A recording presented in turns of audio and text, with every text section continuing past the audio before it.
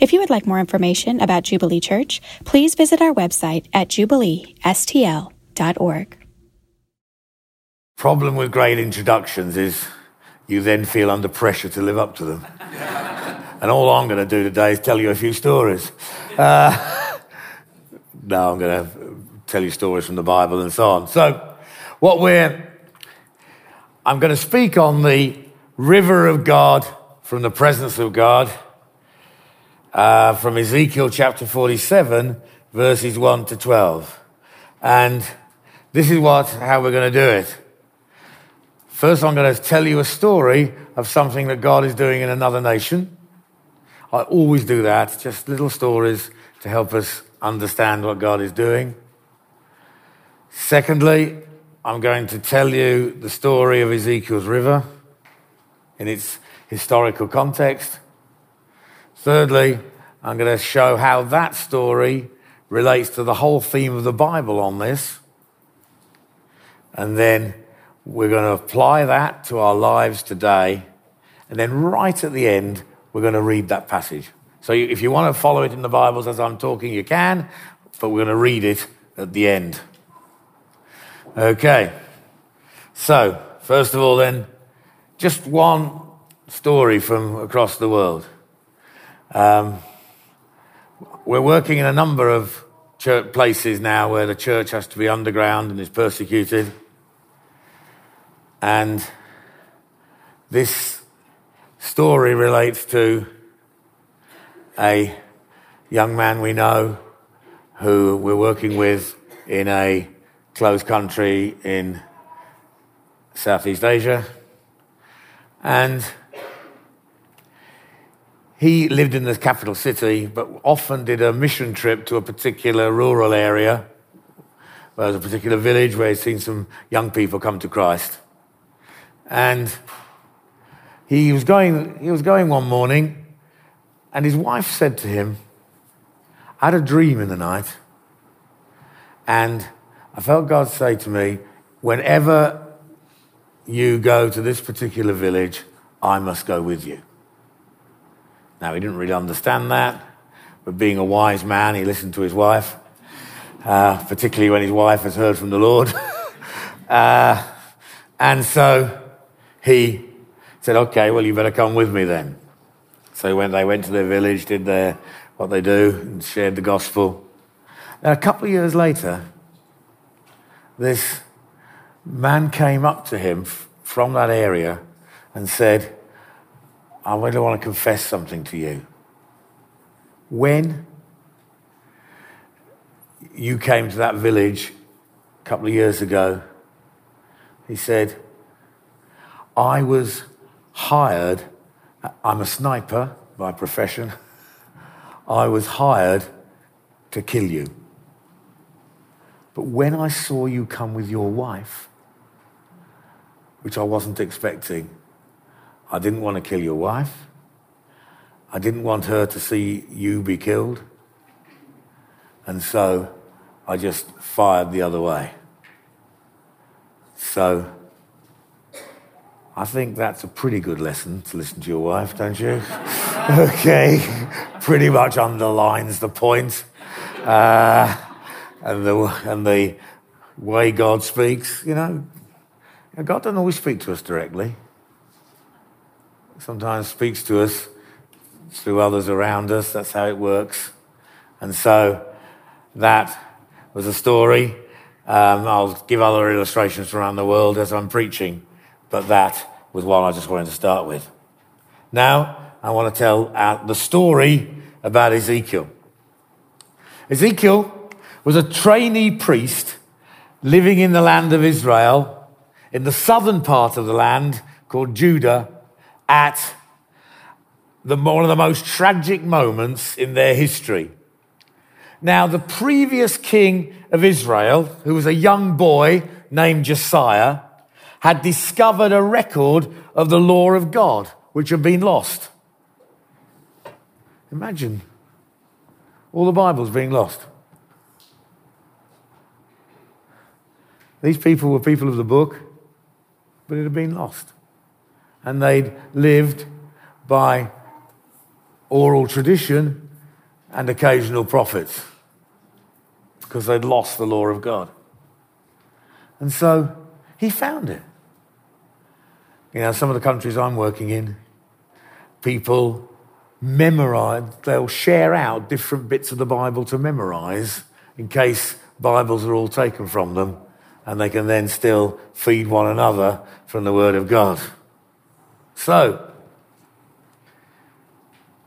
in the same year that Josiah found the scrolls, biblical historians have worked out, Ezekiel was born to a priestly family. 622 BC it was. And his parents named him, "May God strengthen him," which is what Ezekiel means. Well, it was a time of great international events. The decline of one dominant world power and the emergence of a new one. The Assyrian Empire was crumbling. Now the Assyrians, not Syrians, Assyrians, different group of people, still around today, the Assyrians. I once went to an Assyrian school and they still speak Aramaic. That's the language Jesus spoke when he was here on earth. And so a little 8-year-old girl recited the Lord's Prayer to me she was an Assyrian girl and recited the Lord's Prayer to me as Jesus would have originally said it. Not that it helped my understanding particularly. But, so the Assyrians had been the dominant world power, and they'd taken, because Israel was divided at the time into the 10 northern tribes and the 2 southern tribes, and they'd taken all the 10 northern tribes into captivity in Assyria. And so Assyrian Empire was crumbling, and Egypt and Babylon were attempting to become the dominant power. Now in Little Judah, which was, if you like, just between those two powers, if they were to come to each other, Judah was in the middle there. And in Little Judah, though Josiah had tried to reform and removed idolatry from certain high places where they used to worship idols, but he'd not really removed them from people's hearts. Josiah then died in battle. Judah became a servant state, first to Egypt, then to Babylon, which then became the world's only superpower. By the way, that's the history of the world. One power rises and then gradually declines. Okay? You don't get a superpower that lasts forever. There's one superpower that's going to last forever, and that's the kingdom of God, which the Bible speaks about smashing the others and eventually becoming something that fills the earth. So, we don't put our faith in superpowers. We put our faith in the Lord. And many of the people, especially leaders, were taken into Babylon, including Ezekiel, age 25. So living in exile, Ezekiel became a prophet and saw amazing visions of God. In fact, if you want to just worship for a while, read the early chapters of Ezekiel and see the glory of God described there. And actually, even that itself was a prophetic statement, because the people of God thought, well, it's in the temple in Jerusalem that God dwells. And they got to Babylon and found God lived there too. And they saw these amazing wonders of God in Babylon. And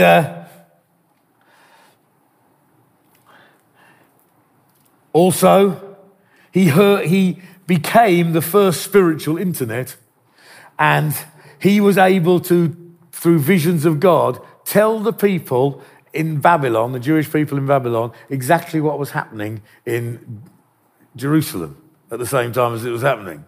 And he saw the glory depart from the temple. He saw the siege, and he had to actually enact himself the siege of Jerusalem, and then was able to tell the people exactly what was happening. Amazing.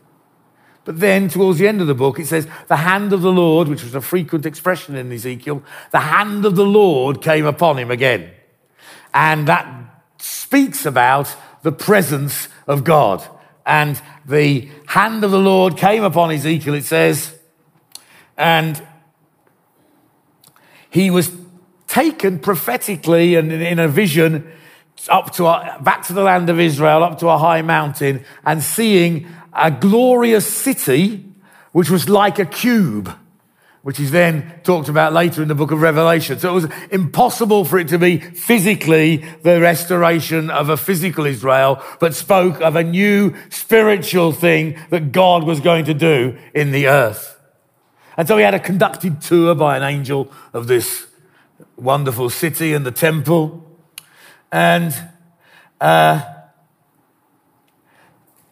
then, after he'd gone around the temple, he was shown the altar and then saw a trickle of water.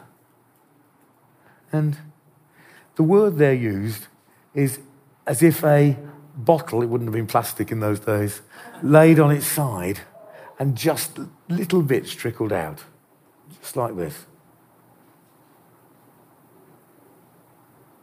Just a trickle. Just a trickle. Tiny bit of water flowing out. And then they went around. By the way, I got permission to do that. I wouldn't desecrate your place without permission. And then he walked around and saw this trickle of water coming from the temple, from the altar. And an angel took him along, this trickle of water, which was miraculously growing. And they walked out for 450 yards. And the angel said, get in the river. And it was up to his ankles. Then they walked another 450 yards. Wow, up to his knees. Now, no other water had joined this. The trickle had become a river up to the knees. And next, another 450 yards, and it was up to his waist. And then another 450 yards, and he could only swim. He couldn't get across it. It couldn't be forded. This was a mighty river now. And then he got up to was taken to the bank and saw trees start growing. Trees that bore fruit in every season, which of course again is literally not possible. And then he was told, this river goes down to the desert area and eventually to the Dead Sea. And when it goes into the Dead Sea, the Dead Sea is what it says. It's dead. I don't know how many of you have been there, but when you go to the Dead Sea, there's no life at all. You can go in it, you just you float, you can't sink, you just float because the salt is so strong, it just holds you up. And no fish in there. But when this river goes to the Dead Sea, it becomes full of fish. And fishermen are gathering it. Some of the marshes around are left for salt because salt's a very important commodity. But generally, it was just full of life.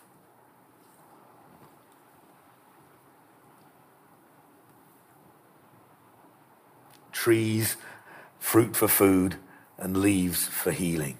Well, that's the story. What do we learn from that, and how does that fit into the whole biblical theme on this? Well, firstly, throughout the Bible, temples where we worship are meant to be a source of blessing to people around.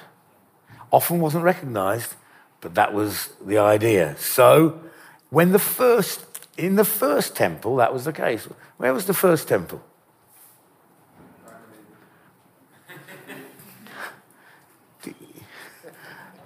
Oh, you brilliant. You were here in the first meeting. Oh, dear. I'm glad he was honest, aren't you? Yes.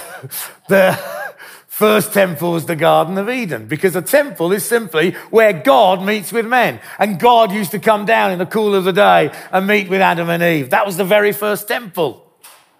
And all later temples were modeled on it. If you read carefully, you find there was engravings of trees and animals and so on. It was started in a garden. That was the first temple. And it says, now the Lord God had planted a garden in the east in Eden, and there he put the man he had formed. The Lord God made all kinds of trees grow out of the ground, trees that were pleasing to the eye and good for food. A river watering the garden flowed from Eden. From there it was separated into 4 headwaters, and was Pishon, Gihon, and then 2 we're familiar with, Tigris and Euphrates, which are there now in the places where there's war in the Middle East, around those 2 rivers. And so the idea was a river goes out to bless the surrounding area. Today, the temple is not a building, but it's a church. It's the gathering together of the people of God. Paul says, and in him you too are being built together to become a temple in which God lives by his Spirit. And so we are a temple. We're individually a temple of the Holy Spirit. And so the temple is the launching place for world mission. Its river goes out. The temple was also the place of sacrifice and offering. Ezekiel trained as a priest, he was familiar with this. So the source of the river of God is the cross of Jesus Christ. Because Jesus said, if I be lifted up from the earth, I will draw all peoples to me. And that was said in the context of Greeks coming who were unable to get into the temple because there was a barrier to say they couldn't go any further. But they said, well, can we see Jesus? And Jesus said, yeah, when I'm lifted up from the earth, the cross is for the blessing of all, not our sins only, say the gospel writers, but for the sins of the whole world. So, but notice, the further Ezekiel got away from the temple, the deeper the river got. Okay? The deeper and more powerful the river guy became, the further you go away from the temple. You know, distance is symbolic, not just geographic, where the greatest need is. The further you go in our mission to bless locally and globally, the more you experience the presence of God. That's what this is teaching. Some people in our style of church, that's Bible believing and believing in the Holy Spirit, often say, are you still in the river? And what they mean by that is, are you still having sort of manifestations of the Spirit in your meeting and your personal life? I say, yeah, I'm still in the river because I'm going to where the river goes, to the tough places of the world. The river is for mission. And God is at work in those sort of places. The further it goes from the temple, the deeper it gets. God's at work all around the world. You know, there's a lady my wife and I know well in one of our churches. Now, she was a Muslim. She knew nothing about Jesus except that Isa Masih, that's Jesus the Messiah, was a prophet in the Quran. This lady suffered from epilepsy. And one night she was asleep, and Isa Masih, the prophet in the Quran, you know, you can start witnessing to Muslims from the Quran. So don't burn it. You rather use it to reach them, because there's things in there that refer to Isa Masih. And she knew about this. And while she was asleep at night, Isa Masih came and touched her head and said, "You're healed of your epilepsy." Well, She did what you're supposed to do if you've got to have been healed. Went to a doctor to check it out. And the doctor said, yeah, there's no sign of epilepsy, but it's impossible. And so she then didn't know what to do next, but in the end went on the internet and Googled anyone in her city knew about Isa Masih. And somehow that led her to our church website. And praise God, she's a regular baptized member of that church now. Okay? Because God's at work. You understand? God's at work. He's there. The river is where the need is greatest. Many people, I could tell you so many stories of people having dreams and visions in this part of the world. It just needs Christian believers to be there to explain what those things mean and disciple them. Because God is at work. The river is there. The New Testament perspective. Jesus was once at the water pouring at the Feast of Tabernacles or tents. What that was they used to have a feast once a year where everybody lived in tents as a memory of when they were all in tents in the wilderness. On the last day, they used to have the water drawing ceremony, as it's called. And the priests would come with these massive water vessels and pour out the water, remembering how God gave them water in the wilderness. And on that last day, which is when it took place, on the last day of the feast, it says, on the last and greatest day of the festival, Jesus stood and cried and said in a loud voice, let anyone thirsty, come to me and drink. Whoever believes in me, he says, as scripture has said, rivers of living water will flow from within them. By this he meant the Spirit, whom those who believed in him were later to receive. Up to that time, the Spirit had not been given, since Jesus had not yet been glorified. Well, it says, so the emphasis is, you're thirsty, you drink, but the emphasis then, a river will flow from you. And Bible commentators have been struggling for a long time. Which Old Testament scripture is he quoting? Because there's no Old Testament scripture that says exactly that. But the most likely, and this is what the commentators agree, is Ezekiel 47, the river of God that goes out from the temple, because we personally are a temple of the Holy Spirit. Not only is the church that, but we personally are as well. And Pentecost, when the Holy Spirit first came to the church, was a mission event, not primarily for personal enjoyment or blessing, and certainly not a consumer event. You will receive power, it says, when the Holy Spirit comes on you, and you will be my witnesses in Jerusalem and in all Judea and Samaria and to the ends of the earth. You will be my witnesses. When the Spirit comes on you, something will go out from you. To those in Jerusalem, that's your local place.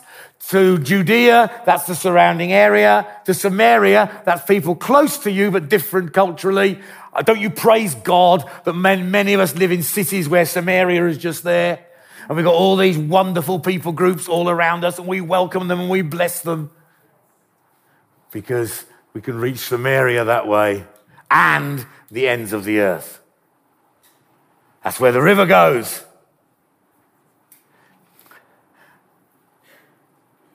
Because the blessing of Pentecost was that every language now can understand the great things of God. That's a mission event. So when I speak in tongues, that's other languages, which I do. What I'm doing is firstly building myself up, but secondly, it's a prophetic sign that the people who speak that language either have already or will be able to understand the gospel of Jesus Christ and praise God in their language. The New Testament makes a lot of mother tongue. It's very important. Sometimes I've seen it as a sign. On one occasion, a lady was brought to me who had been given just a few weeks to live from terminal cancer. The person that brought her used to be a missionary in East Africa, where they speak Swahili. And I started praying, and because, it was a bit of I wasn't quite sure how to pray. This lady had been literally told she'd got a few weeks to live. So I started praying in tongues. And this guy who had brought her, who's been a missionary in East Africa, said, "Did you know you were rebuking sickness in fluent Swahili?" Hallelujah. And about 12 years later, I got a letter from this lady saying, "Do you remember praying over me in Swahili? I've still got no completely cancer-free." Okay? Well, it's a sign. It's for mission. It's for blessing.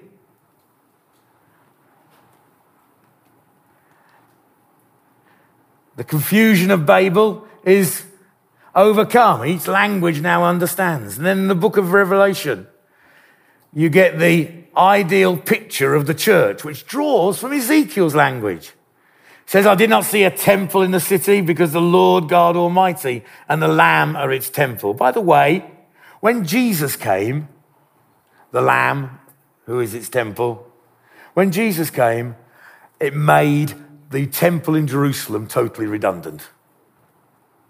Now, Jesus prophesied it would be not a stone left upon a stone, but it was redundant. Why?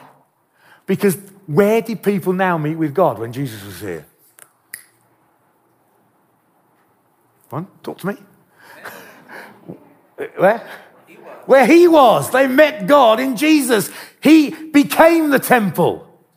And the temple was now on the streets. The temple touched the lepers. The temple healed the sick. The temple drove out demons. The temple forgave sins. When they said only God forgives sins, they mean you have to go through the temple and do a procedure. Jesus was saying, no, the temple's here now. And he said, destroy this temple, and in 3 days it will be built again. This speaking about his body. Yes, that's where the temple was. The rest was obsolete. And so then he says, the angel showed me the river of the water of life, as clear as crystal, flowing from the throne of God and of the Lamb down the middle of the great street of the city. On each side of the river stood the tree of life, bearing 12 crops of fruit, that's every month, yielding its fruit every month. And the leaves of the tree are for the healing of the nations. So Ezekiel's vision is taken into the ideal picture of the church, which will be in all its fullness when Jesus returns and we're in the new heaven and new earth. But we model church life on our future destiny. That is, we understand that from the church of Jesus Christ is to flow a river that brings healing and blessing and reconciliation and reaches the tough parts of the world and reaches the tough part of our locality. Whether it's in our own place or whether it's across the world, the presence of God in his church goes out for mission, for healing, for power, for affecting society for good, for reaching unreached people groups. And you can do all of those. Amen? You can do all of those. You bless your city. You take the river to your city. You bring, one time I remember prayer meetings where we used to pray about church planting. We said, we need to take something city. Well, no, we don't. We go to bless the city, not take it. Bless. The river of God goes to bless. You go to bless tough places around this area. But you also, and I'm sure you will as a church, if you haven't already, I don't know the full history, send people to unreached people groups of the world. Maybe even in this room right now, God is just stirring people and saying to them, there's people that have never heard the gospel. The river is there. God's Spirit is there. God's going ahead of you. The presence of God was in Babylon. Okay. Dreams and visions are being given to people. Not only in the Muslim world.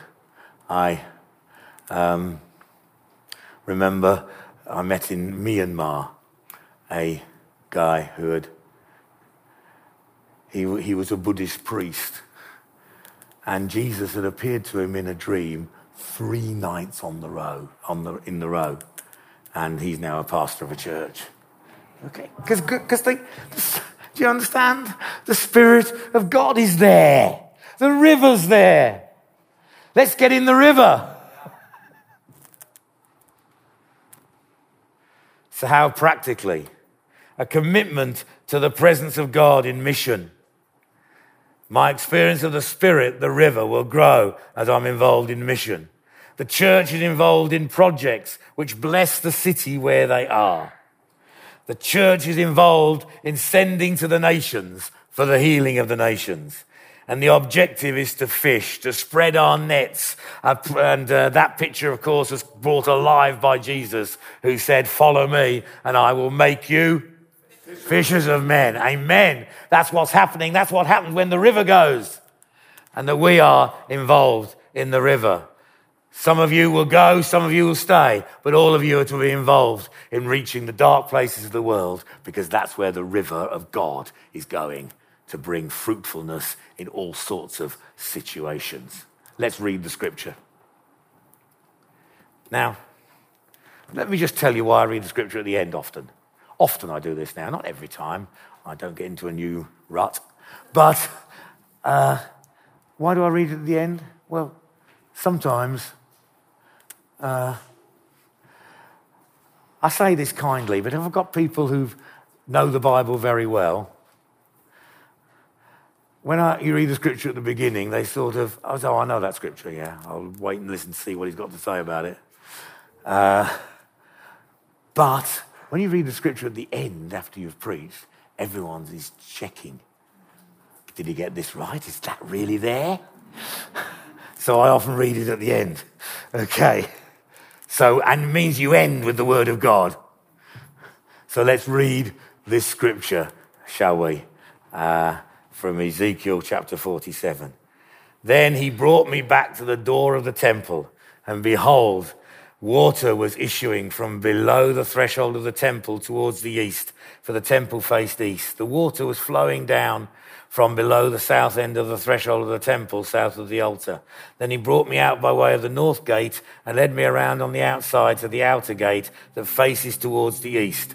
And behold, the water was trickling out on the south side. Going on eastward with a measuring line in his hand, the man measured 1,000 cubits. That's 450 meters approximately, just about that in yards as well. And then led me through the water, and it was ankle deep. Again he measured 1,000 and led me through the water, and it was knee deep. Again he measured 1,000 and led me through the water. It was waist deep.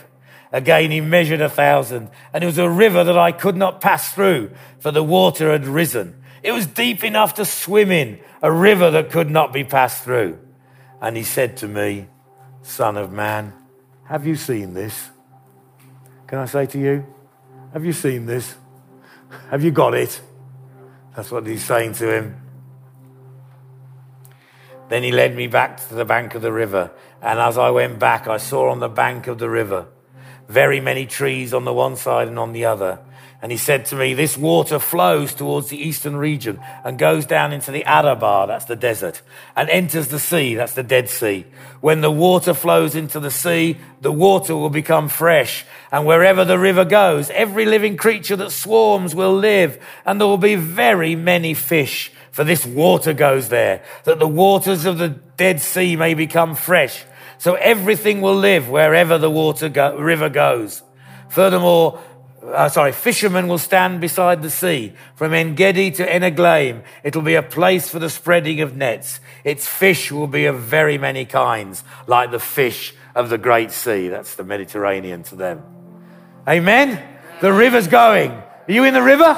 Yeah. Are you in the river? Do you want to go in where the river's going? Do you want to see where the river is at its deepest? Where it's bringing the greatest amount of blessing in the dark places of the world? Let's pray.